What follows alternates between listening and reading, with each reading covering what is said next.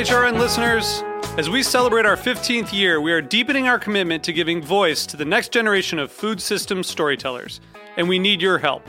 Our internship and fellowship programs help activate new possibilities for underrepresented and underestimated young people through experiential journalism, audio engineering, and production training. Through these unique programs, HRN helps food equity stewards build essential workforce readiness skills that expand their potential and foster economic mobility. Please consider supporting these critical programs. And with a minimum donation, you can be entered to win a dinner for two at an amazing restaurant in one of 8 cities and tickets to a concert at a great venue in one of those cities. We have incredible partners across the country who have donated, as they also share our passion for helping to educate the next generation of food systems storytellers. Check out heritageradionetwork.org/15 to donate and enter to win today. That's heritageradionetwork.org/15 to donate and enter to win today. And make sure you donate before March 31st. Thank you. Today's program was brought to you by the Wisconsin Milk Marketing Board. Did you know that today Wisconsin produces more than 600 varieties, types, and styles of American, international style, and original cheeses that win more awards than any other state or country? For more information, visit eatwisconsincheese.com. You're listening to Heritage Radio Network, broadcasting live from Bushwick, Brooklyn. If you like this program, visit heritageradionetwork.org for thousands more. You're listening to Cutting the Curd, hosted by Ann Saxelby.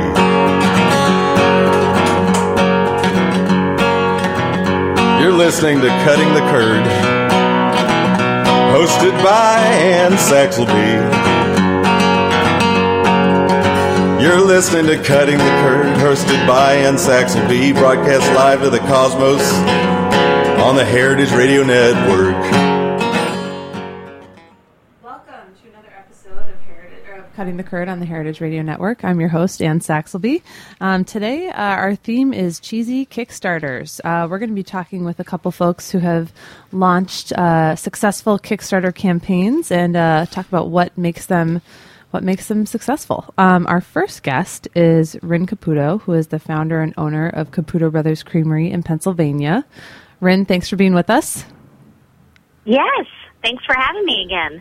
No problem. It's good to have you back. Yes. So Caputo Brothers launched a Kickstarter. I think this was back in the fall of 2013. Can you tell us a little bit about what motivated you guys to start a Kickstarter campaign? Absolutely. So we did it primarily because we had kind of been nudged that way. Nearly everybody we talked to said something like, you guys should do a Kickstarter, or you guys should go on Shark Tank. I swear we had $1 for every time someone said that to us. And as we started to do our planning for the 2014 year and just kind of looking at the business and what we wanted to do, we wanted to get some efficiencies around shipping. So right now we do all of the distribution ourselves by driving literally nearly every ounce of curd that we sell somewhere. And we've partnered with, distributors like Saxelby, which is fantastic. But, Monday I was in Memphis and Nashville delivering cheese. And so we just wanted the ability to be able to ship our cheese anywhere in the country, just to make our lives easier and to give people more access to the cheese. And so we came up with this idea of, what had kind of kept us from doing it in the past was not really having a good, efficient way to do it, not really kind of going through the process of saying, okay, we need a home for this and we need to, build a business around this model. And so we had a little milk house on the property that our farm used to be a working dairy. And so we said, well, that's kind of the perfect place. The driveway goes right in front of it, and that would make it easier for distribution. And we went through and looked at what it would cost for us to put that together. And unfortunately, that was more than, what we had. And we said, well, let's take this Kickstarter idea. And we did some research around it and tried to prepare ourselves the best we could to, run it successfully. And it was a little scary, I'm not going to lie, but it was great. It was great. And can I ask you, what kind of preparation did you do? Because I feel like that's like the key. If you're going to launch one of these things, there are kind of it seems like some tried and true things that you have to achieve. So what are some of the things that you guys did to prepare and try to make your campaign successful? Well, the first thing we did is we researched the different crowdfunding platforms. So there's Kickstarter, there's Indiegogo. I think those are probably the two of the largest. But we'd known some people who had done both, and we asked a lot of questions and looked at the different rules around them. And I have to say they're really great, particularly Kickstarter, about having what they call Kickstarter School. So it puts you through a little online course of here are the things that we have seen have made successful projects. And we also went through the process of looking at successful projects. So watching them, seeing, how did the rewards work well and what did they say in their video? And, we knew that there were some keys to success, like videos, like, good rewards and that type of thing. And then we made a commitment. So we said if we knew that we didn't have the ability to manage the project ourselves with as much attention as it needed. So we actually, the girl who handles a lot of our marketing and that type of thing, branding, we brought her into the fold, and that way she could make sure that, she kept it in front of people and kept the momentum going. That's great. And so, you guys, what was your, if I can ask, what was your goal and what was the time frame that you guys had to complete it, and when were you successfully funded? So our goal was $28,500, and we set the goal for 30 days, and we raised $28,991. Congrats! So we went over about $491. Yes, and we literally made our goal 48 minutes left to go, which they kind of try to prepare you for. They're like, you're going to see a lot of momentum in the beginning, a lull in between, and a lot of momentum at the end.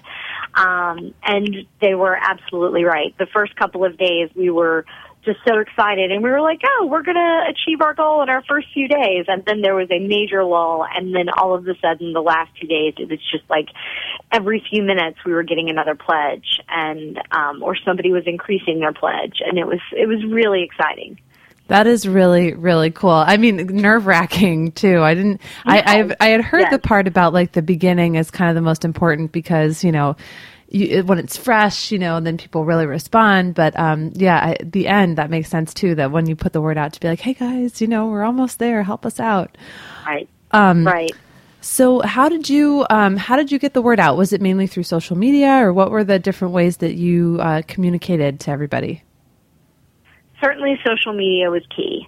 And we also have a newsletter that our customers subscribe to, so we would send out updates through the newsletter as well.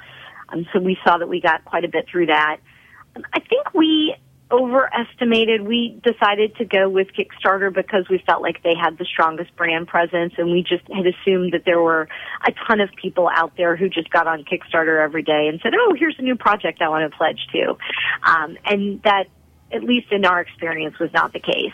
I think we put a lot of value in that, and that probably was not as important. I think, in hindsight, we could have just as easily gone with Indiegogo because the bulk of our backers, over 95%, came from one of our touch points or, one of our customers who was then spreading the word for us.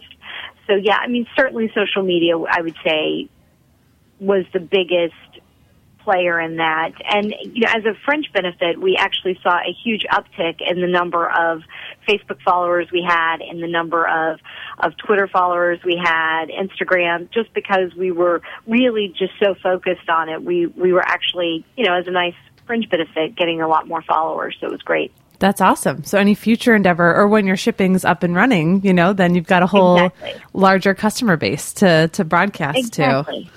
Exactly. And so how's it going? What's the progress, from then to now? Have you guys started taking some steps to put this plan into place?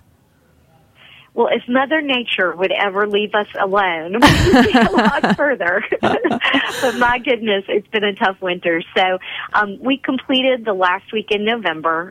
November 26th was the day we were successfully funded. And so the first thing we did was start working on our rewards. So, just getting all of that ordered, and you have to send surveys out to get people's T-shirt sizes and find out their preferences and when they want to come to dinners and that type of thing.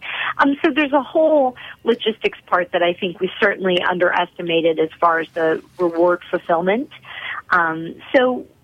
One thing I would encourage other folks who are going to do this is to give yourself some time to get those rewards out so that you can make sure that you meet those deadlines. And so we've been working on that. In the meantime, so just getting the rewards out, I think we're about halfway through getting all of our rewards sent out, and we have till March we had given ourselves to get all of those out. And then as far as the actual project goes, so we just Monday we'll be getting the freezer. So we do a frozen fermented curd. So we're literally going 10 times the size of freezer capacity that we had before. Woohoo! And so yes, it's very exciting. And so that was kind of the first piece, is actually getting that in place. And so we're just having to wait. Today is helping to get the ground thawed a little bit so that we can get the excavation work done and the new pad poured for that. And then, so as soon as the weather kind of hits here, we've got everything in place for them to come in, do the renovations they need to on the milk house. And in the meantime, we set up a temporary distribution facility so we could get all of the rewards out. One of the nice things you can do, and that was one of the things we tried to do, and I think in hindsight would do more of, if you can tie those rewards to actually what you're trying to accomplish to get yourself in the practice of already doing it. So, for instance, for us, we wanted to be able to ship to anywhere. So part of our rewards was that people would get our curd. So it's good practice for us. We've actually learned a tremendous amount just actually shipping out the curd, even just out of our temporary facility. So, that's one of the things I would recommend you try to do is tie it to something meaningful in the project success, because then you just put yourself in better shape for the actual overall success. That totally makes sense. Well, and shipping is a tricky thing because you make the product and it's perfect at your facility, and then the minute it leaves, it's at the mercy of the elements and FedEx and a whole other host of things. So that is very, very smart. And to that point, Anne, I would say one of the lessons that we learned is we did it right before the holidays. And I think if we had to do it all over again, we would wait until after that was done, because it was just too crazy with all of the shipping issues that FedEx and UPS had this year. I think it would be, a lesson learned would be not to do it right around that holiday period. Made it tough. That makes a lot of sense too. Well, and people's attentions are kind of diverted towards, I've got to get gifts, I've got to do this, I've got to do that. So people might even be thinking differently about their money at that time of the year than they would at other times of the year. Exactly. Well, thank you so much for taking the time to explain your Kickstarter journey to us, and I'm really excited that it was such a huge success. And for everybody out there, Caputo Brothers Creamery, you can check out their website at CaputoBrothersCreamery.com, and as soon as that curd is available, you should grab some. And I guess in the meantime, if you need some, you could get it from us. But absolutely. But well, thanks so much, Rin, and have a wonderful week, and we'll talk soon. Okay, thank you so much, Anne. Thanks.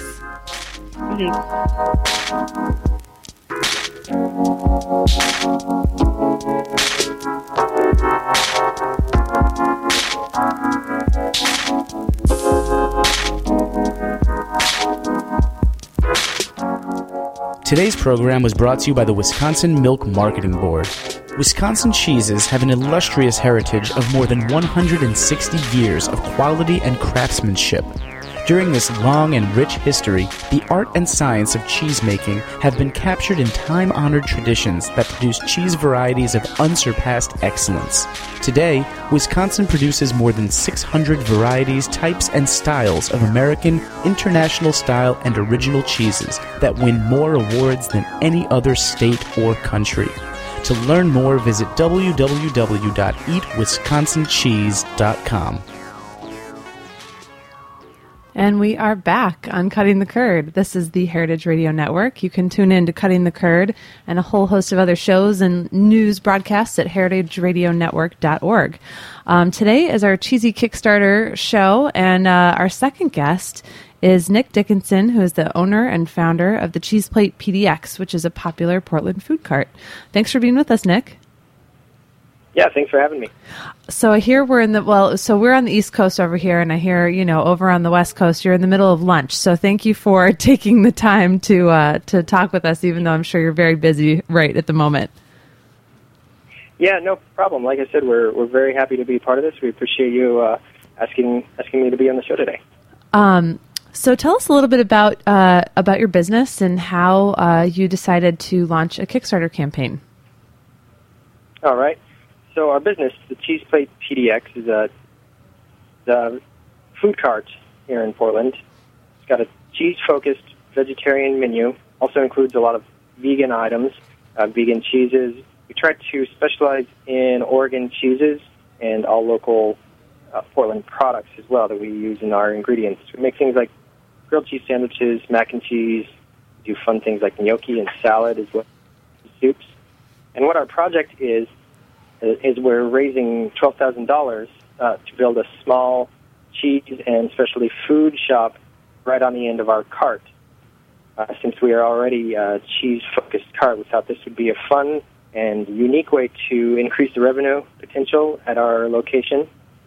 And because people love that we use local products, sauces and cheeses and such, this would give them an opportunity to buy those items packaged up and then take them home and use them in their own recipes.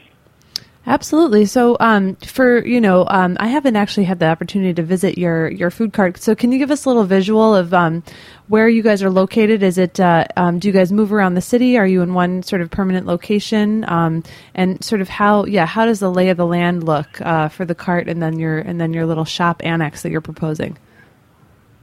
Yeah, definitely. We are inside of the Portland. We're in a fun neighborhood. It's called the Alberta Arts District. It's a real funky, eclectic neighborhood. Lots of other small businesses, shops, galleries, cafes, and restaurants, all on this same street with us. And our setup, the lot that we're on, we are pretty much permanently. We don't move around. We haven't moved more than once since we opened on the lot, and it was just to get a better spot. We are positioned right on the sidewalk side of our lots, so right facing Alberta, which is a pretty main street. And the cheese shop itself will be on that end that faces the street, so it'll be really visible. We're planning to have lots of windows to increase the visibility of the inside of the little shop itself. That sounds great. That sounds great. I was in Portland about a year ago, and I really hope I get the chance to go back soon so I can check out your spot. So you are just at the sort of beginning of your Kickstarter campaign. You're a little over a week in. You've already raised over half of your goal, so congrats on that. Yeah, thank you. We're actually the latest update. We're over 70%. Wow! Congrats! In just 5 days. Yeah. That is totally awesome. So tell us about your rewards, your prizes, and how you are advertising your campaign. All right. Our rewards, we tried to really make reward levels that were equal to or even greater than the value of the pledge that people make. We're offering a lot of merchandise from the cart itself, as well as recipes that we've developed over time we've been in business. And we're marketing it mostly through social media. My partner, Karina, handles all the Facebook, Twitter accounts, things like that. She's really good at it. She's done fundraising before for nonprofits, so she really knows how to go after it and keep people interested in what we're doing. And it's really paid off. I think that's why we've had so much success so early in the campaign. It was just a matter of getting people on board and interested before we started the campaign, and then maintaining that level of interest. We had a lot of support from some of the small businesses that will be featuring their products in our shop. So that helps as well, because we can reach out to their network of people, followers on Facebook and Twitter, and have them help promote what we're trying to do. That's really smart. I mean, because if it's kind of a virtuous cycle that way, I feel like every small food producer or small food business has a very sort of tight-knit, loyal following. So the fact that you are able to tap into the resources, not only of your own social media, but other people's, it's really smart. Definitely. Yeah. So, do you have any, as far as the contributions go, the pledges, have you been surprised by who is making pledges or different dollar amounts, or has it been kind of what you thought it would be? Some of them we definitely knew. Some of our friends and family members were going to pledge and had a pretty good idea of the amounts, but we've had some really outstanding pledges come through from people that have surprised us, and it's great. It's wonderful to get all this support. Yeah, absolutely. Now, let me ask you this. A lot of people turn to Kickstarter as opposed to turning to more traditional sources of funding, loans from banks or lines of credit, things like that. Can you speak to why you chose Kickstarter versus those more traditional methods of funding? Yeah, with Kickstarter, I think one of the advantages is that we were able to make this really nice, really beautiful page on Kickstarter. We got a really good video put together from someone here in Portland who's photography work for some of the magazine articles that we've been featured in. And it's an easy way for people to contribute. They can see the pledges going up in real time.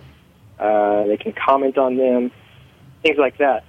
And versus traditional style of like getting a bank loan, for instance, it